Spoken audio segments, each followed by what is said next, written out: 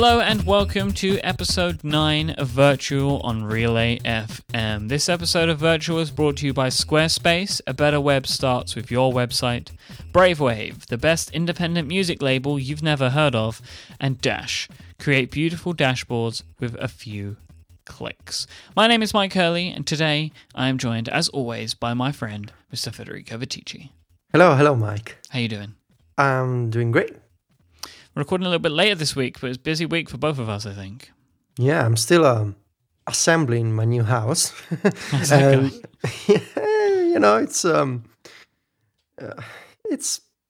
I'm tired, but Yeah. the coffee helps. And there's been an Apple event. So as you can imagine, a lot of sleepless nights or almost sleepless nights. And a few days ago, I went to bed at like 6 a.m. Because I stayed up all night to write about the new Macs and stuff.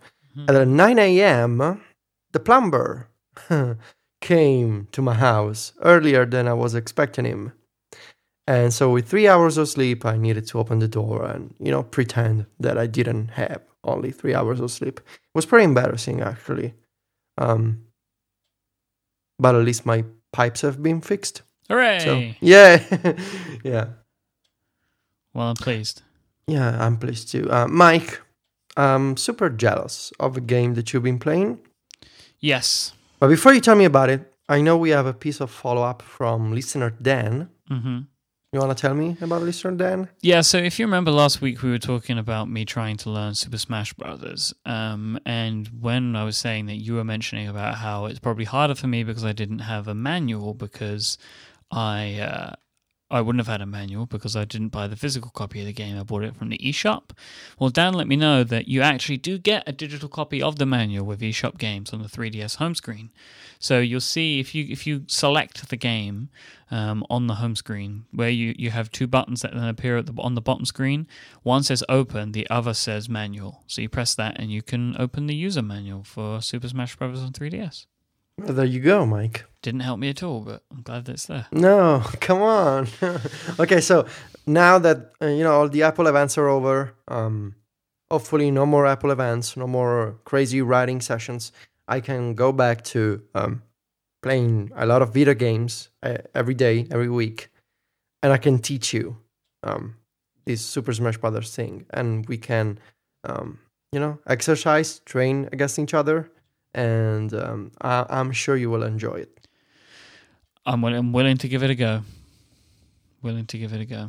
So you give it a go too with the Super Smash, and instead I will make good on my promise from a few months ago to play Minecraft. Only I will play it on the Vita because it's out. And I know that you've been playing. That's the game that I'm jealous of. So tell me about Minecraft on the PS Vita. So I've been playing Minecraft. It came out like on Thursday, I think, Wednesday or Thursday of last week, the week just gone. I've just been like immersed in it. It's so good on the Vita. It's just so good. And I also found a setting that I'd not found before, which has basically given me the perfect way to play Minecraft. So in the difficulties, like when you start up a new world to play, one of the options that you get is difficulty. And one of the selections is peaceful. So there are no bad guys in the game. There's no one trying to hurt me or destroy my creations. So I've just been basically exploring and building in peace for the last few days. And this is definitely my favorite way to play Minecraft on the Vita. Like having it on the screen right in front of you and using like the analog sticks and the buttons on the Vita, it's perfect for it. It just really, it feels like this is the platform that it's for, because you have the full game and you can kind of do anything. You can play online if you want to. I've not done that yet, but I've just been building this world and I set up a base. So like to give you an idea of the things that I've been doing, I set up a base camp as I always do, and I started building that out. Then I started to tunnel down through the floor of my base camp, tunneling, and then I broke through a block and found this cavern full of lava and different materials, and I've just been tunneling through this cavern. And then earlier today, I decided that I wanted to add another story to my house. So I built up, and then I built myself a little balcony with got some glass doors, and this is just like I let my imagination kind of just go with Minecraft. And it's like I just get these ideas, and I'm like, I want to see what happens if I do this, and then I just start doing it. I just love this game. It's so different to any other type of video game that I've played. It couldn't, a game couldn't make me happier than this does at times. It's a masterpiece. So this is basically on the Vita. It's a giant portable sandbox where you can do anything. I can do anything that is possible. I'm able to do it, if that makes sense. Like I can build anything. I can go anywhere. I can do anything that I want to do. It's the limit is my imagination, Federico. I really, really want you to play this game. Okay, yeah. The Vita, like I told you, perfect, no problem at all. I will download it. When do I go back to Rome? On Tuesday. I will download it on Tuesday, Mike. Good. How much is it on the PSN? It's not. I can't remember. It's not very expensive. If it was more than £15, I'd be surprised. Cool. Yeah, perfect. So, like I was saying, Mike. Now that the Apple news cycle are hopefully over, no big news anymore. I'm back to video games, man, full time. Yeah, yeah. I mean, I've been feeling so guilty, but also I've been seriously missing, those couple of hours each day where I just kick back and relax with video games. Because it's the main job that I have for MacStories. When there's an Apple event, whether it's a new iPhone or a new Mac, I need to write every day. And I've been missing video games so much. And I've been feeling guilty, not just for myself, but also for the show. Because I want to play more games. I want to play new games and follow the news. I need to balance better, I think, during these periods when there's a major Apple news stuff. And also my hobby that is not only just a hobby anymore. I will try to do better, but I can't wait to start playing again. Yeah, so I'm looking forward to leaving my job and then being able to put that time in. Because video games is like the hobby now for me. Yeah. It will be because the podcasts are currently the hobby, so video games will become the new hobby. So I'm looking forward to putting more time into. Plus, between now and sort of the end of December, there's a bunch of great games coming out. Yeah, I gotta update my calendar schedule. I have a calendar for video game releases. Yeah, I put them into my calendar. Yeah, and there's a Super Smash Brothers coming out for the Wii U in next month. There's a bunch of stuff that I missed for the Nintendo 3DS, like Fantasy Life and what's the other? There's a new Persona game coming out, Persona Q, I think. Also for the 3DS. And of course, I gotta decide whether I'm getting or not a PS4. But maybe that's for Christmas. And yeah, a lot of stuff, man. New Pokemon. I got a demo code. Yeah. From a reader of MacStories. I still gotta thank the guy over email. He sent me a code. I think I can download the demo, like right now. Yeah, because you need codes. Yeah. I don't know where you get them from. If I get a code, Mike, I will send you a code too. Thank you. If anyone has a code, want to send it to me, please do. The more and more I see of the new 3DS, the more and more I want one. Oh man, they're so good. I'm pretty. Did you see the new faceplates? Yeah. Oh man. I'm pretty set on the fact that I'll probably get the smaller of the two. Yeah, now. Yeah, same. Yeah. Just because of the faceplates, and I want the colored buttons. Yeah. Yeah, super excited. Did you see the news that in the new Pokemon remakes you can fly freely? Yes. Oh my god, that's awesome, right? That's amazing. So you are in control of yes. of fly now instead of the. And you can spot little houses and people down on the ground. Yep. It's awesome. Mike, Yeah. Before we talk about a couple of links that I saved, and I know that you've been trying to basically find old stuff at your house. Well, so I was doing some clear up Okay. last weekend, and I came across a bunch of old Game Boy games and Game Boy Advance games. Basically, all of the Pokemons like Red, Blue, Yellow, etc., etc. I just loads, and like a bunch of Zelda games and old Mario games. Like I just found everything basically that I'd played over my history. So, and I also found a Game Boy Advance. I found it was a Sapphire edition, like special edition Pokemon of Game Boy Advance. So it was like a Pokemon Sapphire Game Boy Advance special edition thing. It had, I can't remember the name of the legendary Pokemon from the top of my head, but it has that sort of like engraved on it. I'll put links to the pictures of these in the show notes. So I tried to power up this Game Boy and it wasn't working.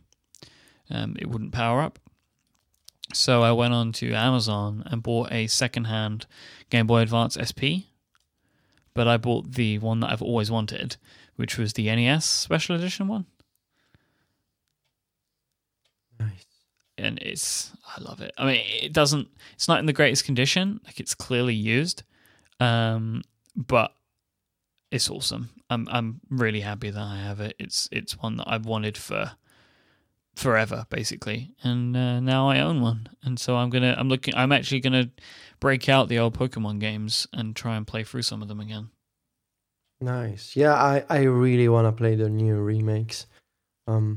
Is the legendary of Sapphire Kyogre, for instance? Kyogre? Yeah, that sounds about right. Yeah, the blue flying thing, right?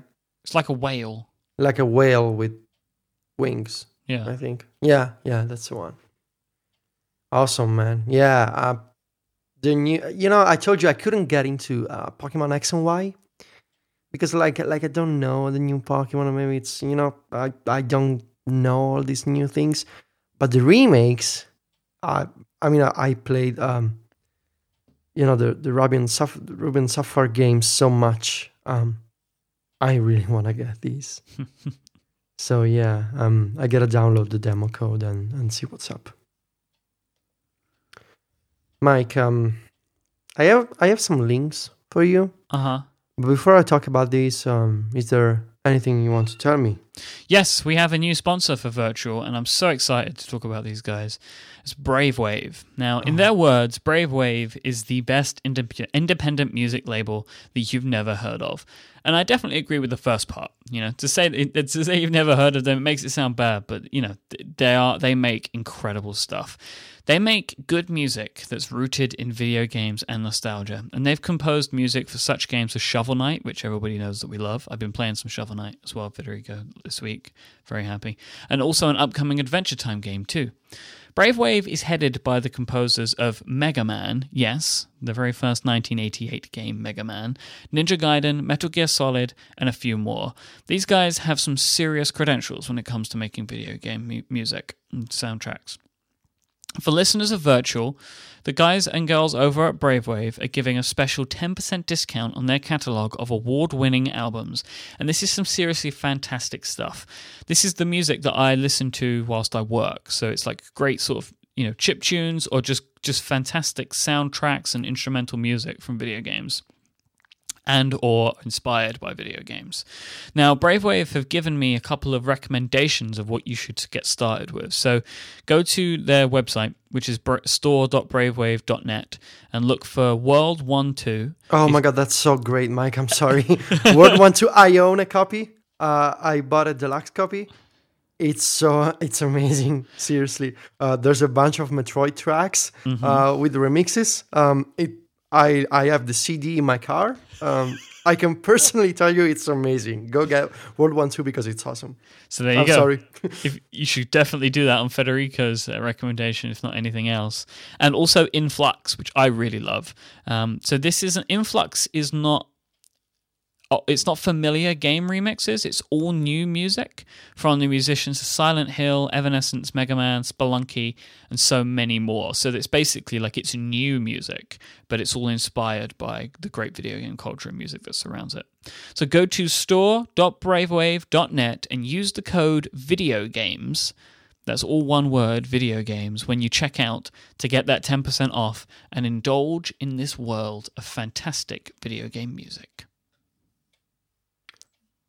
Let me tell you, the song that I really like is number 3 on CD1, The Cold Ruins of a Once Great City from Metroid great. Prime. That's super great. good.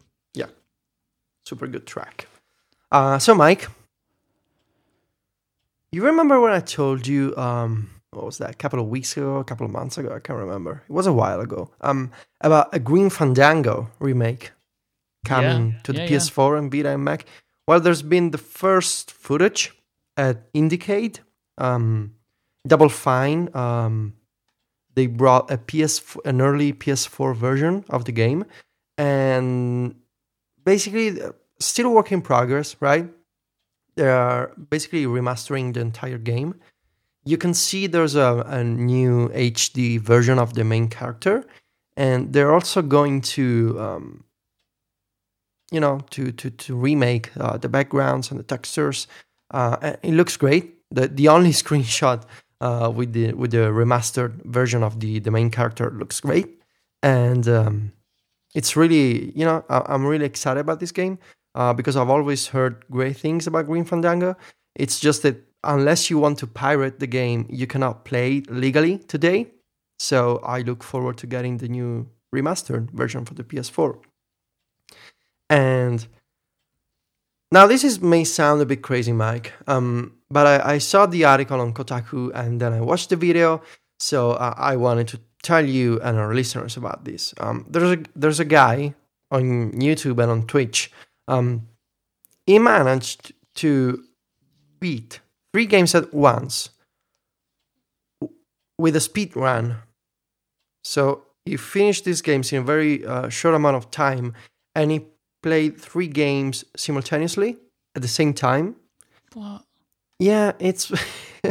So this guy is playing Mario 64, Zelda Ocarina of Time, and GoldenEye for the Nintendo 64. All at once, and it jumps from controller to controller to controller during the idle times of each game. No. Yeah, it's true. I can tell you, there's no trick. The guy is speedrunning and playing 3 games at once. It's combined. It's like multiple games, but also speedruns. So he does all these little tricks to be faster and to jump entire areas of a game. It's crazy. Go watch the video and follow the guy on Twitch because it's awesome.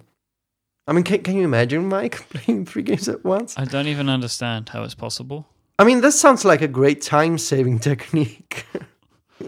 Yeah. We could just buy 3 games and play it all the time. Pretty sure I would, die. I have a bunch of games I want to play. Why not just play them all at once? Well, you gotta buy 3 consoles and 3 TV. I mean, I have a few consoles. How many TVs do you have? Oh, I have 1 TV. Yeah, that's a good point. Only 1. Yeah.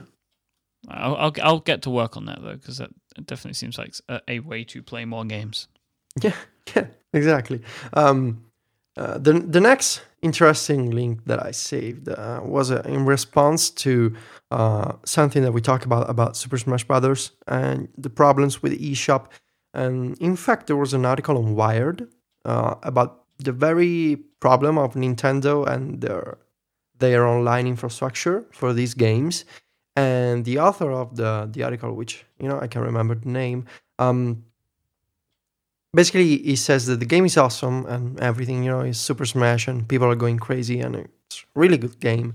But the problem with Nintendo's eShop system that you can transfer, your data and it's a very primitive online system.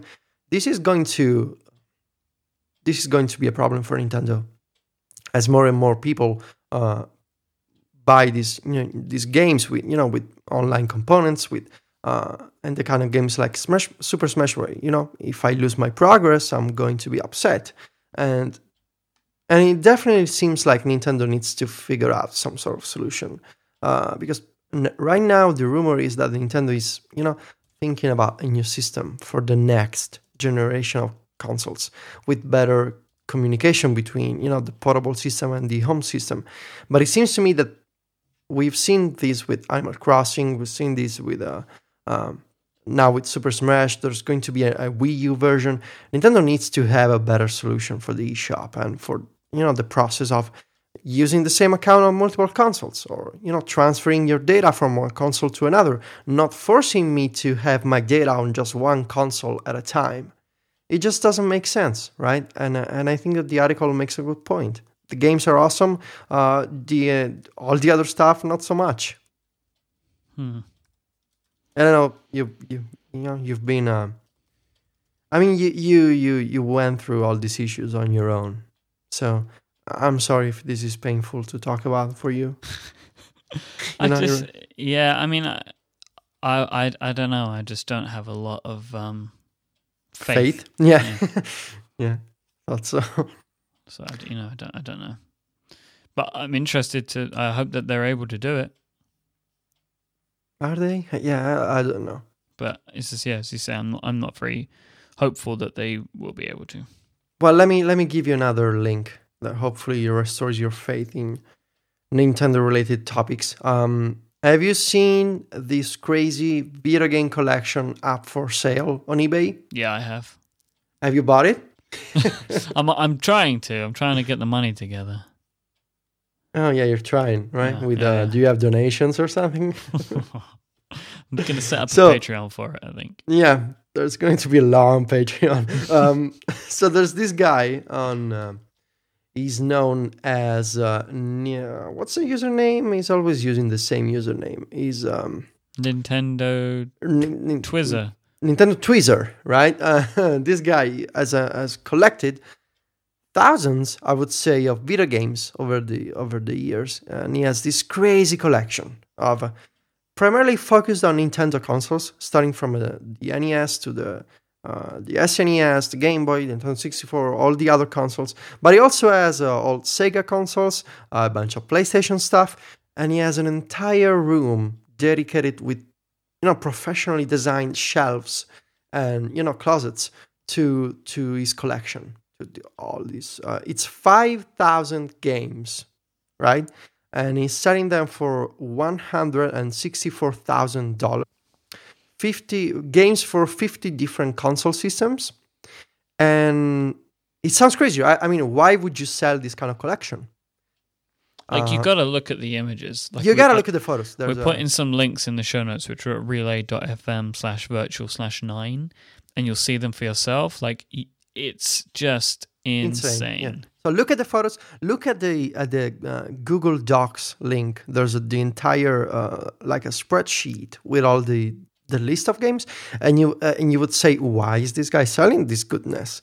And the reason is very simple. The guy's buying a new house. They're expecting another child, and I would sell my video game collection for a new house, and if I had a child, and it makes sense. He doesn't want to stop collecting video games completely. He's saying that if he manages to sell the collection and he's going to build his new house, he's going to raise his new child, and then maybe someday he will start collecting again. And he says that his primary methods for finding games were, the usual suspects like garage sales and thrift stores. And he says that some of the rare titles in his collection, he had to use online systems, so eBay or other online stores. But for the most part, he managed to find all these games with garage sales and like used copies and people who don't know what to do with these games anymore. And it's amazing because it's an insane collection. You gotta look. Have you seen, Mike, the custom shelves that he built? I mean, it's insane. I don't know how you'd get them out. I guess a lot of boxes. Like, I just don't know how anybody could move this amount. Like with truck. Yeah. Yeah. Crazy. Yeah, you can. Good luck to the guy though. I mean, I got a lot of respect for him. Like, for selling it off for his family. Yeah. Like, because this is This is more than a collection. Like this is a life, I think, a labor of love. Seriously. Yes. Yeah, it's like a whole huge, massive thing. Like the idea of building custom shelves, and these custom shelves aren't just built custom shelves for size. They've also got like the logos, like laser etched into the wood. Like it's insane. Like you could tell that this guy, it's clearly the thing that he loved. And he's selling it, nice. For his family. And cheers to the guy. I mean, it's great that he's done a video and an auction on YouTube, and he's been responsive to the press. He's done interviews. I mean, great guy. I hope someone buys it. There's no bids at the moment. Yeah, I mean, it's a lot of money. Yeah, it's $164,000. I hope someone does buy it. Yeah. Yeah, so that's my collection of links, Mike. If you had the money, if you were a millionaire, Federico. If I were a millionaire, what would I do with the money? No. If you were a millionaire, would you buy this collection? I mean, yeah. Yeah? Of course, man. What would you do with them, though? Look at them. Every once in a while, if I were the kind of guy with like rich billionaire, I would have a room for like a dedicated room for all my favorite activities. So I would have a music room. I would have like a coffee room and a game room. And in the video game room, I would have this kind of collection. And I don't know, one day I want to play Super Mario Bros. 3, I go play Super Mario Bros. 3. Another day I want to play the original, I don't know, Metal Gear Solid for the PlayStation, I go there and play it. Then I look at it, then I take a couple of photos and I tweet them, and I'm happy. Also, I'm happy because I'm a billionaire, but, in that case. Yeah, it will be nice to be a billionaire and to have this collection. It's the dream. Instead, we got to talk about it on the podcast, which also makes me happy. So it's the dream. But still being a billionaire, I'm just thinking about like this video game room, The video game room, yeah. You and me, we could record virtual in the video game room. Coming to you live from the video game room. Look at the custom shelves and the laser etched logos. Yeah, would be nice. I'm also kind of stalling for the next topic. Yeah. Yeah, we need to talk about it. So we needed to talk about it many weeks ago. We waited, Yeah. And now it feels like we want to, we need to, and we want to. I guess at this point, right? Yeah. At least that's how I feel. Let me address the want part in a moment. Before we do that, I want to thank our second sponsor for this week's episode, and that is our friends at Dash. Dash is a super cool website that I've fallen in love with recently. It allows you to quickly create real-time custom dashboards. These dashboards, they live in your web browser, and they allow you to get a visual overview of important data for your website, business, or even your life. Dash allows you to pull in data from a variety of different sources around the web. These dozens of pre-built widgets enable you to be able to keep track of some of the things that are most important to you. Maybe you need statistics from Google Analytics or Twitter. What about Chartbeat, GitHub, AppFigures, and so many more? Also, if you are so inclined, you can also create your own widgets that display your own custom data in your Dash dashboard. Dash have an API that allows you to share data from Dropbox or the web and create custom widgets like tables, speedometers, line charts, or you can even use iframes to do everything yourself. With Dash, I have a really good overview of what's happening with the Relay FM Twitter stream. Federico can have his Why Things scale show up in Dash. There are people that have like whole fitness dashboards that they share with the community, so you can see all that sort of stuff, which is really cool. So you could have you could have your scale, you could have some information about some runs that you want to do, maybe you could have some weather information, so you could kind of start to like plan it all out. It's so cool, and their pricing model is really interesting as well. So it's all like GitHub. Everyone gets unlimited public dashboards, so you can share this data live with the Dash community. So any dashboard that you create in the free account, it's shared with the community. But that's what's really cool is because of that, you're able to go into the explore function of Dash and take a look at what other people are doing, get inspiration and things like that for your own dashboards. But if you upgrade to their Pro account, which is $10 a month, you also get unlimited private dashboards too. So these are just for you to see with the private information you want to keep private. Dash is currently running an awesome limited time promotion for listeners of Relay FM. If you sign up for a free account right now at thedash.com, that's THEDASH.com, you'll also get one private dashboard in addition to your free accounts on limited public dashboards. There's no credit card required to take advantage of this, and you'll keep that private dashboard forever. This is a really good offer that you should definitely be taking advantage of. There's nothing to lose, so go try them out now. Sign up for an account. You'll get a private dashboard as well as public dashboards. There's nothing to lose. So go sign up right now at thedash.com, and thank you so much to Dash for supporting this show and Relay FM. So Federico mentioned that this is a topic that we should have discussed weeks ago, and it's the whole Gamergate and women in gaming thing. Now, I mean, I'm gonna. There's a couple of things that I want to talk about up front with this, Federico. Okay. So this is like a plea to listeners of this show, just as a favor to me. There is definitely going to be things that we say that could be misconstrued as not being 100% correct. I know that this is a very sensitive topic, so we may purely accidentally offend people because they think that we may, basically you see this a lot, right? People talk out about this and then people say, you said this about this. And so I just want people to understand that up front, there is nothing more that me and Federico want than for this situation to be fixed, and that it is a disgusting and abhorrent thing that is happening.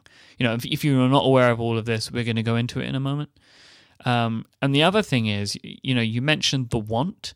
I have not wanted to talk about this, not because I don't think it's the right thing to do.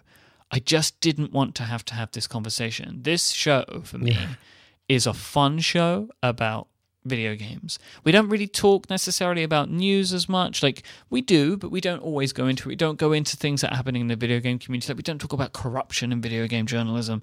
We talk about games that we like. I've been talking about the Game Boy Advance today. Like, we just talk about the things that we enjoy. Yeah.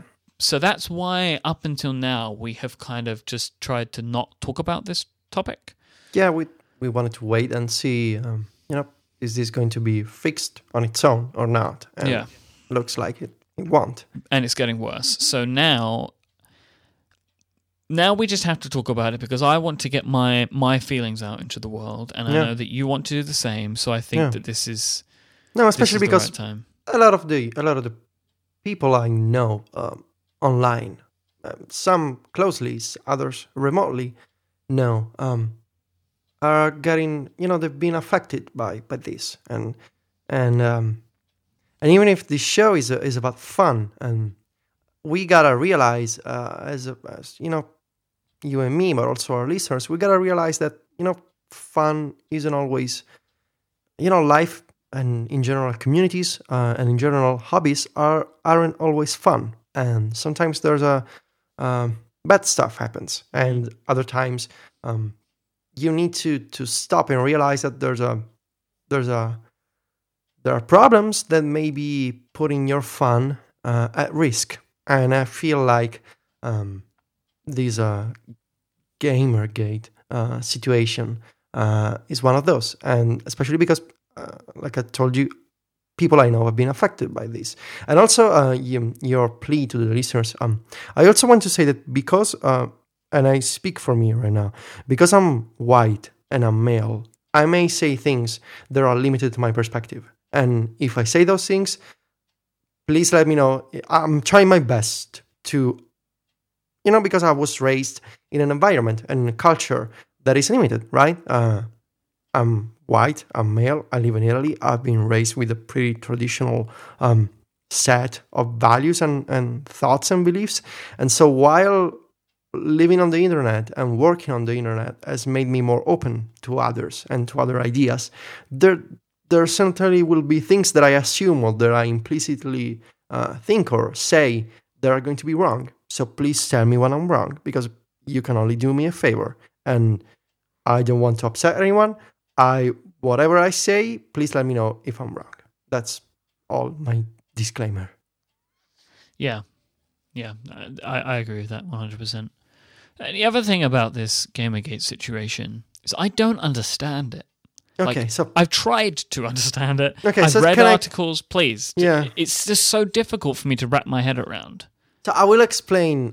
I will tell you what the branding is, because there's a Gamergate brand and there's a Gamergate problem. The problem is much worse. The Gamergate as a brand, as a campaign, is pretty easy to understand. So a couple of months ago, I think it was in late August or early September, I think 2 months ago.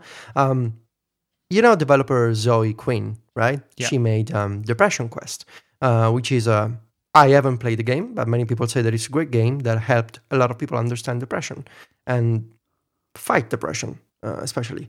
A couple of months ago, there was a blog post by an ex-boyfriend of Zoe, and it was one of those awful things that happen when a relationship ends and one of the two sides starts revealing all personal, private information and private stuff. And this wasn't just about, there was an entire blog, not just posts. There was multiple posts on the blog dedicated to exposing allegedly details of Zoe's personal life and relationship with this guy, because the guy felt like he accused Zoe of being a liar, and of the main problem was that, according to him, Zoe slept with a video game journalist in exchange for positive coverage. And the journalist in question was writing for Kotaku. And as soon as this thing happened, this website dedicated to expose all this past relationship, which is super wrong and uncool, and I just cannot understand why would anyone do this. But as soon as this thing happened, some people got together under a movement, right? It didn't have a name, but people got together, these gamers, right? And they said, "Oh, look, this female developer," and I'm getting to this in a few minutes. This female developer slept with other men to get positive coverage. And all these people got together and they kind of, they banded up, and they started to make a big fuss about ethics in video game journalism. So they thought that, hey, look at this example of a female developer doing this stuff according to this guy, in exchange for coverage on video game websites. So aside from the fact that this is just awful, ending a relationship and writing a blog to expose all private information. I mean, this guy published screenshots of chats between him and Zoe, and it's worse than gossip. This is just awful. Like, it's terrible. Why would you publish this personal information, this personal history with another person? Also, the reaction, you can see the seeds of Gamergate at this point. It's not called Gamergate yet, but you can see that the reaction to a guy shaming an ex-girlfriend, and because she's a woman, of course, all these people, all these gamers thought, yeah, of course the guy is right and the woman is wrong, and because the woman slept with other journalists to get coverage. But this movement didn't have a name yet. So what happens next is just, it keeps getting terrible. So all this group of people, these are the people that have been hanging out in different parts of the web for years. And by different parts, I mean usually 4chan and Reddit and anonymously on Twitter. And these people all get together and start threatening and harassing Zoe. And I'm not talking about, just mean tweets, but I'm talking about serious death and rape threats and personal accusations of, exchanging sex for favors in the press, and using feminist tactics to raise funds, and these people just completely lashed out at Zoe because of this guy writing these blog posts, and formed this idea, which is going to be the root of Gamergate. This idea that they need to fight corruption in video game journalism. And the problem, besides the fact that from a human level, from a basic human level, exposing the details of your personal relationship with another human, it's just terrible, because nobody should be able to know your relationship with another person. Mm-hmm. Besides this, it's also, even if we say, okay, is this true? No, it's not, because as Kotaku has stated multiple times, they did an internal investigation on whether this exchange happened. It didn't happen. It never happened. There was never a review of Zoe's game on Kotaku. There was just a single link in a roundup of. There was basically a link to Zoe's blog posts. It's just like if I'm on Mac Stories and I link to you, Mike, and I link to Steven, and I link to, I don't know, Matt Alexander in the same post, and I say things like, oh yeah, my podcaster friends Steven, Mike, and Matt, and there was a link to Zoe in that way. In a news roundup, there was a link to Zoe, and there was never a full review of the game. The guy wasn't dating Zoe at the time of this news piece for Kotaku. There was never an exchange. There was never a review of the game. There was never anything about what these people allegedly think it's worth fighting for. But this idea of fighting ethics in video game journalism started there from Zoe Quinn. And the problem is that it wasn't just the... If this stuff with Zoe Quinn didn't happen, right, there wouldn't be this movement. Because this movement didn't rise from a genuine intention of exposing corruption in video game journalism. This movement arose as a consequence of a blog post about, exposing the details of a personal relationship and accusing a woman of sleeping with other men to obtain positive coverage. This movement isn't honest and genuine at the very basic level, because it was formed from accusations, from sexism, from, going against a single individual who happens to be a woman. And the Gamergate name itself, have you ever watched the Chuck TV show? No, but I'm familiar with it. Okay, there's a guy, an actor, his name is Adam Baldwin, right? Yeah.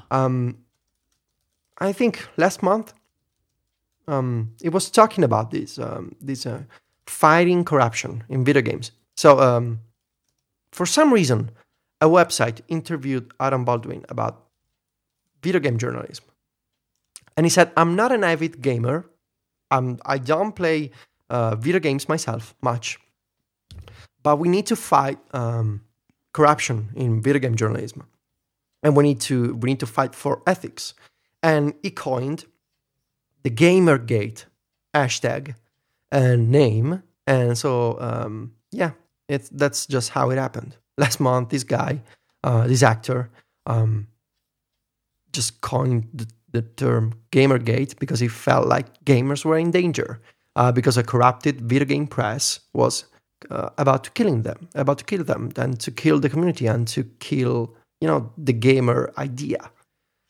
But basically, what you need to understand is that all this started from, at least in when I say all this, I say these past 2 months, because as I will tell you in a few minutes, all these problems go way back with trolls and with threats online on 4chan, on Reddit, But the modern history of Gamergate starts with Zoe Quinn a couple of months ago, and then Adam Baldwin coined the term Gamergate. The problem, the other problems, and tell me if you want to ask anything about it. It's just that I've been reading so much about, in the past few months and weeks. After all these Zoe Quinn blog posts and Kotaku thing, a lot of people started saying, this is not right. This is not okay. And this stuff about ethics and corruption is BS, because this is not about an honest willingness to fight corruption. This is just, they're just pretending to care about ethics in journalism as an excuse for pushing women out of the industry and silencing women and other voices and other minorities, because they want to keep the status quo, because they want to make sure that the games they know and love are going to stay the same way forever. What happened next is interesting and also very, very concerning. If you follow the video game industry at all, you may be familiar with names such as Anita Sarkeesian and Brianna Wu and Lee Alexander. And Lee Alexander writes for many, many different websites. She's a freelancer, right? She's a freelancer, and you may have seen her work on Gamasutra if you follow, the video game press. But she's a fantastic writer, and she's just amazing, right? And I enjoy every single article of Lee Alexander, and I even bought her book on the iBook store. I think I can remember the title now, but she's amazing, right? I really like how she writes. And after this Zoe Quinn story, she wrote an article, an heavily criticized article by the Gamergate audience on Gamasutra, where she argues that she's telling game developers, hey, look, gamers, so-called gamers, don't have to be your single audience, because gamers are over. And this is just the title and one of the, the most shared quote of this article. But basically, she says, developers and writers alike want games about more things and games by more people. And she says that as games evolve as a cultural medium, as games evolve as a cultural phenomenon, we are going to get games about more topics by more people. And the video games are inevitably going to be more inclusive. And anyone who doesn't want this will be on the wrong side of history. And so if you're a developer, consider that these video games are changing. And you can either change with them or you can stay the same way forever. But just know that you're going to be limited, because video games are not just about games anymore. Video games are culture. And as culture changes, we are going to get many, many different types of culture and many, many different types of people participating in this phenomenon. After this article, that's when the things really, really get bad. If they weren't bad already for Zoe Quinn, because Zoe received all kinds of threats, death threats, rape threats, and she was forced, I think, out of her house. She started, what's the name? Couch surfing, I think is the name. You know, when you just go from house to house and friends let you stay. Things were already bad, but they got worse after Lee Alexander's article on Gamasutra. So bad that aside from the threats and the harassment, and it's difficult for me to explain the kind of the amount of threats and of bad stuff that you can get. So imagine getting dozens and dozens of tweets and emails and Reddit comments and threads on 4chan about you, and not just about you, because and not just I'm not talking about criticism. I'm talking about threats like I'm going to find you and kill you, or I'm going to find you and rape you. I'm talking about people doing the so-called doxing, which is internet slang for posting private information about a person, which is usually the home address and phone number, bank account number. Or revealing names of people that choose to not share their names. Basically private information that private information, has been, private. So, of course, after this, Lee Alexander, she got also all these threats and, these internet hate mobs going after her. And so in all of these, there was also Anita Sarkeesian. She runs Feminist Frequency, which is an awesome, I would say, website. I don't know if they do other things besides I just follow the website and the Twitter account and the YouTube channel. She published, I think she did, I don't know what's the exact verb, I think she published this video on YouTube, this series of videos about the role of women in video games. And it's a fantastic video because it exposes from a cultural and from a historical level the kind of treatment that women got in video games history, and showing things like games usually let you kill women in the form of prostitutes or as lap dancers. And only in recent years we have seen video games with women or girls as lead protagonists.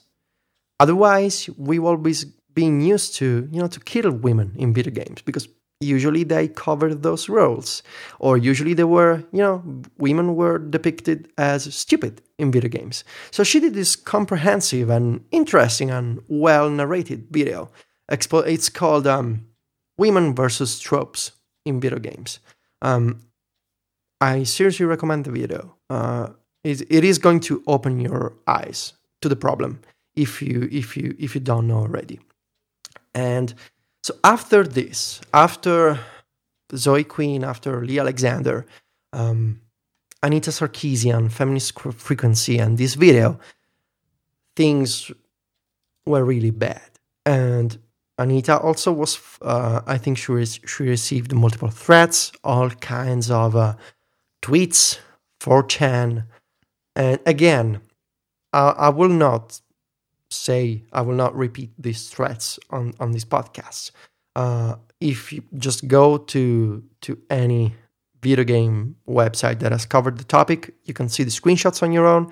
You could just search Twitter for them. Or you can just search Twitter. You can just see the replies to these three women online, and you can realize what exactly is going on. And this may sound difficult for you to understand if you've been thinking about video games as just, I come back from work and I play some Tetris. This may sound difficult for you to understand why are people threatening other people over video games, but this stuff is happening and has been happening for years. It's just that now has been concentrated in a couple of months under a banner name. And because of the fact that there's a name, it's intensifying. Yeah, because it's a hashtag. Yeah, yeah, they have a cause to rally around. Like it's dragging up sexists, basically. Yeah, is what's happening. So let me arrive to last week, and then we can talk about our feelings and thoughts on the matter. So last week, Brianna, who she runs a video game development company called Giant Space Cat.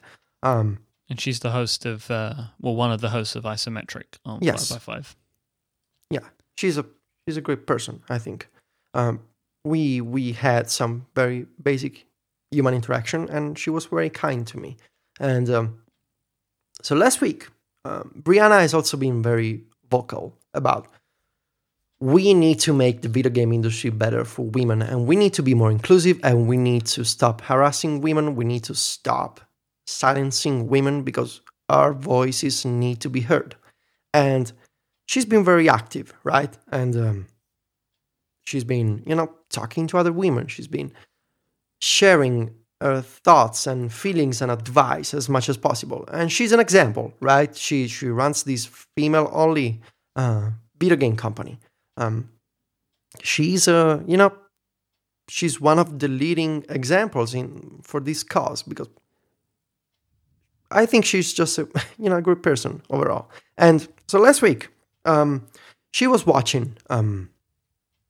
I guess, with a fake username. She was on 8chan. So 8chan, Mike, get this. I didn't even notice existed until last week. week. There are some people. They are so aggressive and so vulgar and so, I don't know, so trolling, I would say, that not even 4chan wants them. Get this. They created another 4chan-like forum board called 8chan. So Brianna was on 8chan, and she was talking. She was just looking at these people, talking about her and I guess other women, and suddenly somebody posted her private information, and I'm like her husband's name, home address, and phone number. I think, I don't know, and seconds or maybe minutes after this individual posted her, doxed her on 8chan, she started receiving death and rape threats on Twitter. Just minutes after. And clearly from a burner account made by somebody who just called the account, I think, Kill Brianna Wu or something. So she retweeted these threats, and the whole internet and Twitter exploded with support. And also with the other side, which is not support, is more hate and more threats. And last week, Brianna was really awesome in this, because she was so basically she called the police, right, in Boston, I think, and the police advised to leave your house and find a safe place until we investigate this. So she was forced out of her home, but instead of being silent, as many people would do, because on the face of it seems like the sensible thing to do, right? Especially if you stay see under the radar. Yeah, especially if you see the kind of threats, that you get. Instead of being silent or quiet about it, she's been even more vocal and active. She's going on TV, right? She went to national TV and she talked to the BBC, I think, to the Guardian. She wrote blog posts and interviews. She was on MSNBC, everywhere. And it's this latest set of threats sparked a major. They were the final push, I think, for getting people to understand that this Gamergate thing needed to be addressed and it needs to be over. So just 2 days ago, on Friday, after this latest episode of, I wouldn't even know what to say, but I would say threats, but this is more than threats. After this latest episode, every major publication published their stance on Gamergate. So we have Polygon, we have Eurogamer, GameSpot, Giant Bomb. I'm missing some of these probably. And everybody is now condemning Gamergate and these threats and harassment and just this general attitude of being not inclusive, of not primarily women, but also other minorities, whether there's transgender people or, other black people, all kinds of minorities, right? Um, and this to me sounds crazy that we even need to talk about this. But we need to talk about this. And so every major video game website is now saying, look, Gamergate,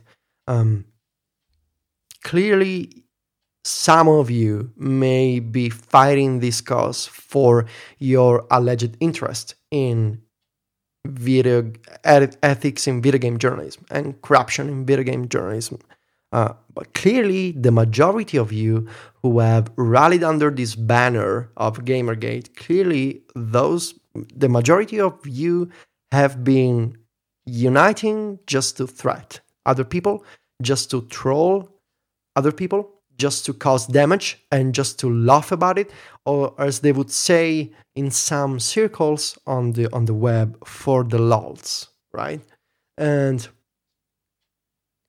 this is just awful, right? And this needs to be over. And so this is a brief history of Gamergate, Mike. Basically, it's a problem that's been going on for decades, concentrated in a couple of months with a brand. So this is a really smart tactic, by the way. With a brand, with some strategy, with an agenda. But clearly, it's a problem that's been going on forever. And it's a problem about not wanting to include more diverse voices, people, and cultures and subcultures into a medium, into a phenomenon that's clearly culture and is changing with the times, and wanting to keep the status quo because this is not just about the enjoyment that you get out of video games. This is about money. This is about a political agenda, I think. And let me tell you just an example. These people of Gamergate, they somehow convinced Intel, the CPU company, they convinced Intel to remove advertisements from Gamasutra because Gamasutra published the Lee Alexander article about gamers. Or they started a campaign against Polygon, sending emails to Nintendo because Polygon criticized the sexism in the new Bayonetta game, Bayonetta 2. Or they do all these other tactics, right? They email companies that advertise on video game websites because they say, hey, these video game websites, they want to kill video games, so why are you advertising on them? So this is the really basic summary of Gamergate. But what I want to talk about, Mike, is the underlying problem, is that there are people who don't want to not just include more people in their hobby or in their culture or in their workspace or in their circle of friendships. This is about people not even wanting to listen about the opinions of other people, and also people who are willing to threat online and anonymously, of course, because I would challenge these people to do it physically in real life. No, that sounds wrong. What I want to say is that I don't want to challenge anyone because these people are crazy enough to do it. What I wanted to say is that I don't think these people would do it for real. At least I would hope. I could be wrong. What I want to say, really, I'm trying to find better words because I realize that what I say may sound wrong. What I would just want to say is that these people do it because they can do it online, because they are anonymous and because there are no consequences. And so these people can gather on these forum boards, and there just seems to be a profound hatred and hate for women especially, and for the idea of being more inclusive, and of maybe it could be beneficial to us if we listen to more diverse opinions and thoughts from other people who are different from us. And this is difficult for me to talk about because I'm not a woman. I never faced this kind of exclusion in my life. On the other hand, it's likely, right, that unconsciously and involuntarily, I've been sexist in my life. It's possible, and I didn't even realize it, because the way that I've been raised culturally, and the traditions that we have here, it could be that in my life I have excluded women because I thought that, maybe this, I don't know, maybe this hobby is just for boys, or maybe this other thing is just for men, right? Mm-hmm. But I think it's important to realize that, especially after you're grown up, right? We're 26, Mike. Especially after you're grown up, it's important to realize, hey, what the hell am I doing, right? We need to understand that historically women have been abused and excluded, and they've been silenced, and they needed to fight to get their voices to be heard, and they needed to fight to get the same rights of men. That sounds absurd when you think about it. To get the same rights, the same level of respect, and the same level of inclusion in the workspace, in sports, in politics, in every aspect of life. I'm just gonna say that, to me, started from the Zoe Quinn story to Lee Alexander's blog post, to Brianna Hu, to Anita Sarkeesian. It's just crazy to me that there are these women. They are smart. They are intelligent. They know what they're talking about, and they are making fine arguments for the sake of evolving this medium. And they're not just, they're making good arguments, and they're bringing up the facts and examples, and they're providing advice for improvement. And there are these people on the web, and they're just, yeah, I don't care, whatever. And they threaten other people, and they lash out, and they expose your private information, and they find an excuse to rally. It's just awful to me. I cannot imagine why would you spend your time on this earth trying to ruin the lives of these other people because they want to make video games more inclusive, because they want to make video games more culturally mature, and they want to make better and more video games, and I just cannot understand why. And it doesn't really make any sense to me. I mean, it's pretty clear that this is not about ethics. This is not about corruption in video game journalism. There's a Polygon editorial about this. This is not really about ethics. Because if you go read the code of journalistic ethics, you can see that clearly Gamergate doesn't identify with that. This is about excluding women. This is about making sure that economic interests in the video game industry stay where they are. And this is about defending this self-proclaimed idea of the gamer, right? The male gamer. This is about defending this position in history or in an industry of the gamer, and making sure that it's not undermined by this change, by the change of culture, by the change of minorities getting a voice, thanks to the web, thanks to to YouTube, thanks to blogs, thanks to modern society, and it's crazy to me that there's other people who they go through these lengths to threaten to silence other people. Personally, I think that, and then I will hand the microphone metaphorically over to you, Mike. Personally, I think that it's inevitable as any industry matures and evolves and changes. Culture is funny because you tend to associate culture with tradition, right? But culture is intrinsically and inevitably inclusive, because it's different people and it's different ideas and different races that make up culture. And it's inevitable for video games, for movies, or for books, or for music to be made by different people, by diverse groups of people.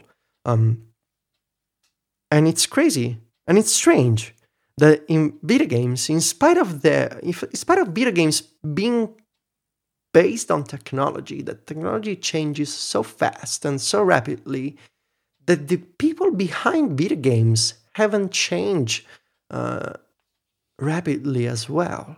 They've been stuck on this idea of the video game hobby being male only, that they're missing out on the great things that expanding your culture gives you. And we're still referring to women in the video game industry as female game developer, not just game developer. So think about this: when you hear about Janis Joplin, when you hear about Paramore, you don't refer to those as female rock stars. You just say rock stars. And it's crazy that in video games, we're still saying things like female game developer.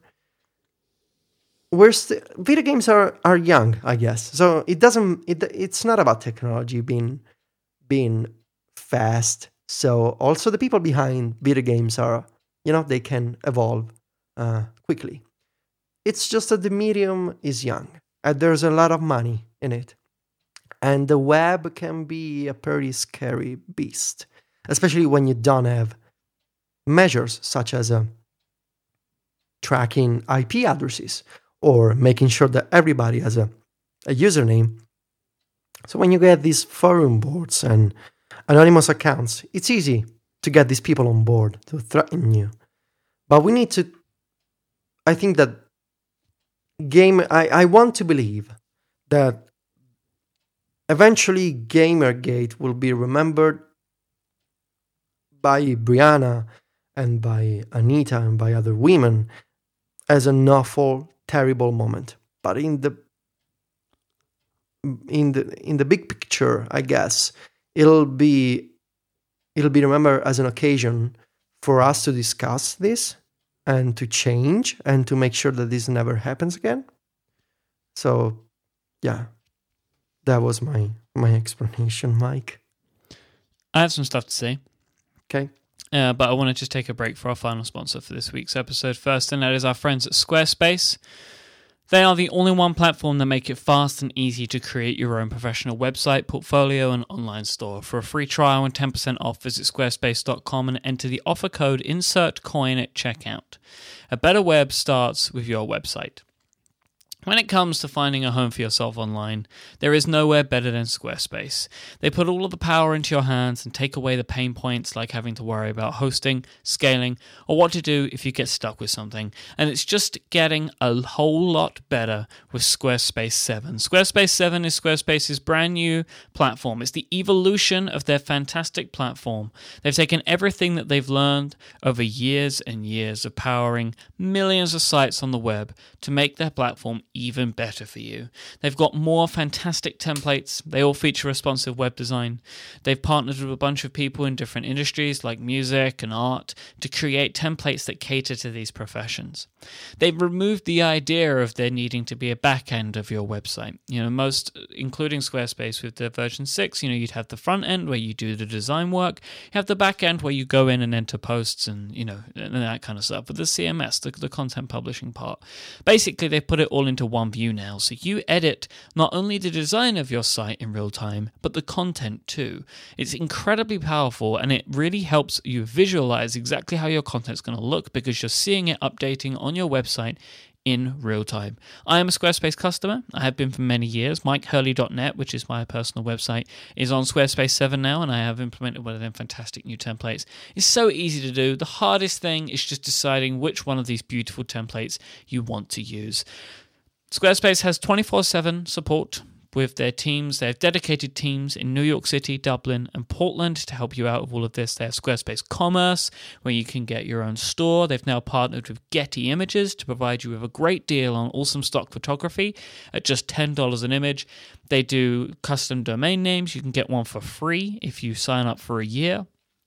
I can help you out with Google Apps integration, email hosting, the whole lot. Squarespace are the complete package, and you should go and try them out. Start a free trial with no credit card required and start building your website today. Go to squarespace.com to sign up right now, and when you decide to purchase a plan, make sure that you use the offer code INSERTCOIN, that's all one word, to get 10% off your first purchase and show your support of Virtual. Thank you to Squarespace for their continued support of Relay FM and the podcast community at large. That's Squarespace, a better web starts with your website. So, thank you, for one, for going through all of that. Sure. I feel like my views on this are potentially, the way that I feel about it fundamentally is maybe also not the best way to put things, but I think that people that are kind of for this idea are just fundamentally not intelligent people. Because I cannot see a world in which you consider this to be an acceptable thing to do, even if this isn't something that you mean. Like, if you don't really want to kill Brianna Wu, I understand that, because why would you want to kill her? But you shouldn't say it to her. Like, why would you do that? Like, what is wrong with you in your brain that is something that you want to do? Why would you call a university and say that if Anita Sarkeesian does a talk, you're going to massacre students? Why would you do that? Like, what is going on in your brain? Like, what is in there that makes you do this? Like, I agree with you, Federico, that you and me and many men, even of our age, were brought up even in a world where there wasn't equality. And that potentially came from our parents, our parents' parents, our parents' parents. And as the years are going on, it's getting better. So we can now see how things should be better, and we make that better for our children. But there are definitely times in my life where I've not thought of things equally for all genders and all races.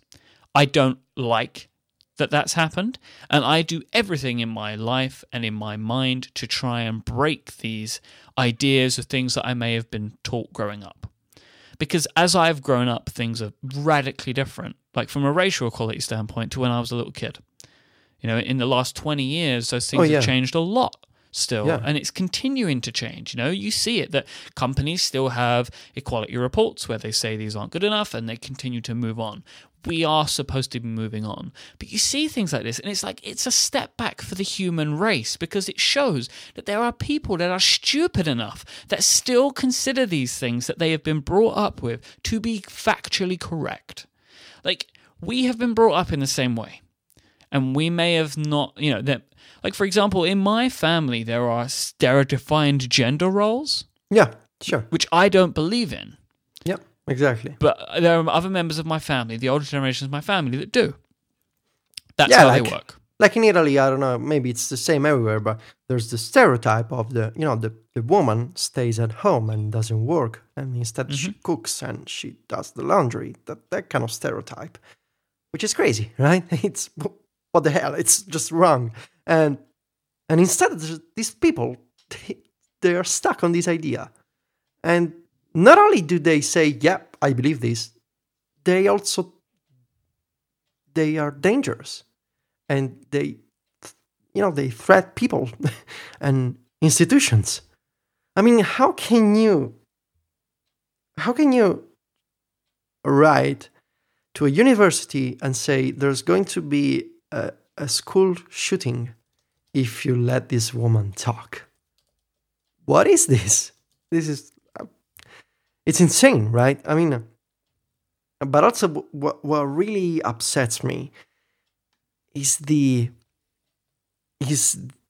belief of these people that people like Brianna, like Anita, and others, these people believe that they are feminists just because it's popular and just because it's an easy way to get publicity, to get money, to get followers or fame. And they treat feminism like an adjective, like a little tag that you put on your chest and you say, "Hey, I'm feminist. Am I cool now?" They don't understand that there's been a real struggle for these women to be accepted and to be respected equally as men, and in the workspace, in the industry, in the press, right? And instead, they think that these women fight just for the sake of fighting, just because it's the popular thing to do. And we also need to understand what kind of people are we talking about. I guess that we are mostly talking about teenagers banding up on 4chan, but there's also grown men, I believe. You see, with teenagers, I like to believe that they don't know any better. Yeah. Right? That they don't have the moral compass to fully understand it. But I agree, I think that's an excuse for them that kind of they shouldn't be given. I mean, you should fundamentally understand right and wrong. There's a big difference between just trolling and what this is. The problem is also that we will, and I will tell you, Mike, we will get this feedback. We will get people saying Gamergate is not about trolling, it's not about death threats, it's not about, all these other bad things. Gamergate is about exposing corruption. And that I don't buy. Because I have a view on this. Sorry. Yeah, because I've got this. I mean, whatever. This is nothing to me compared to what other people are receiving. And I know that you've seen it too, because I've read your Twitter streams whenever you speak about this stuff. People try and say whatever to us. If you are listening to this and you come from that stance, just stop calling it Gamergate. Give it another name. Yeah. If you why haven't you been fighting before for this? But why?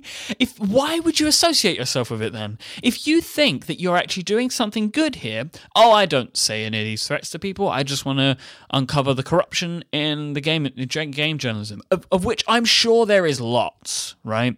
Because I've been to some PR events. I know there's corruption in the game journalism industry, but there's corruption in all journalism, right? All journalism, especially where there's products involved, is rife with corruption.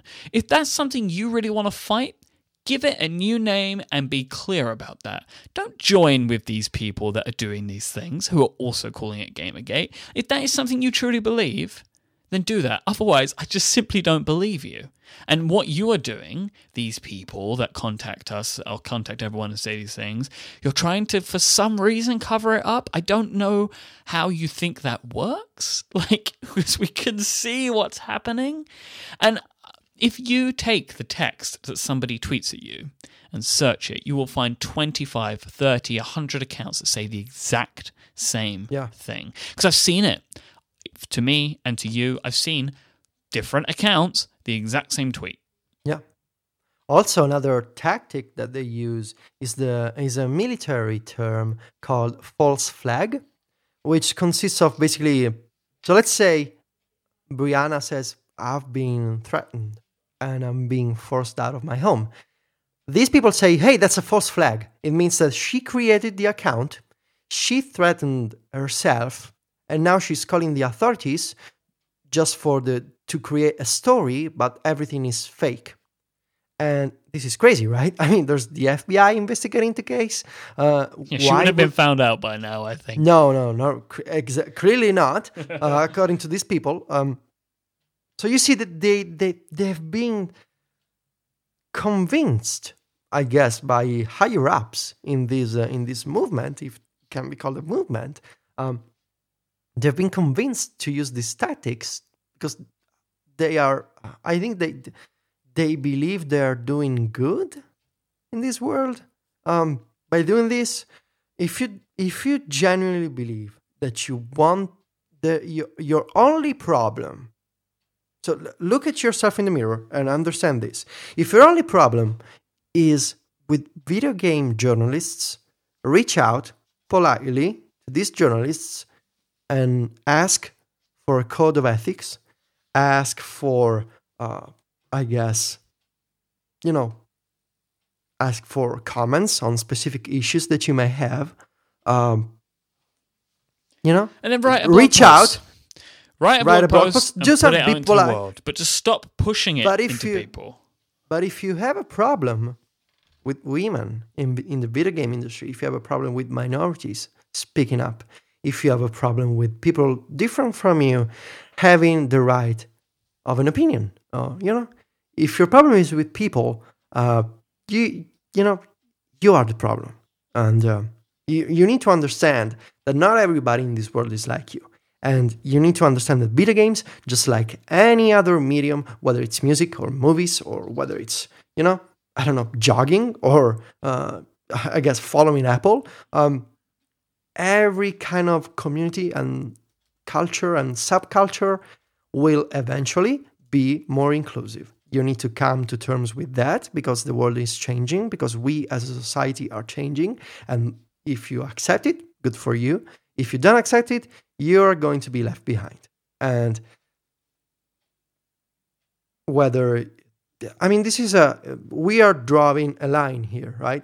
Either you are progressive, and either you understand that there needs to be some basic level of human decency, or you don't. And if you don't, good luck, but you're going to be left behind. And this is bigger than video games. And if we look at the bigger problem of other people threatening and to silence other people because they are women, or because they're black, or because they're gay, or because they're part of another subculture, that problem, you need to. That's not exclusive to video games. That's also we could talk about the religion aspect of this, the politics. It's a much bigger topic. So we cannot hope to fix the world, but when it comes to Gamergate, we can hope to talk about it, and we can hope to. Because this is not about, finding a common ground. There's no common ground for human decency. There's just human decency. And there's just progress and understanding that we are different, but we all have the same human rights. And so if you believe that a woman shouldn't develop games, that's absurd.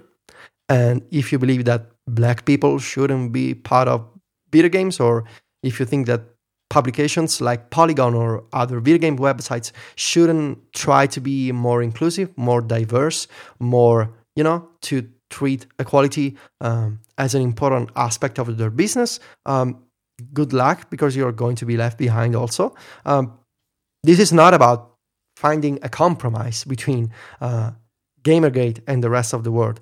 This is about Gamergate understanding that they're wrong, fundamentally. And there's that. I just feel really, really sorry for Brianna, for Zoe, Anita, and all the other women and minorities who have been affected by the actions of these people who have grouped under this banner. And hopefully the consequences won't be awful and terrible, and hopefully we will manage to find a positive aspect to all this in the future. Hopefully we will grow up as a community and as an industry, and we will, use the lessons learned here to do better in the future. I hope so, at least. Yep. I don't think I have much more to say. Also because we are men, right? And we cannot possibly understand all the difficulties and all the stories and all the, the different aspects of being a woman and receiving these kind of threats.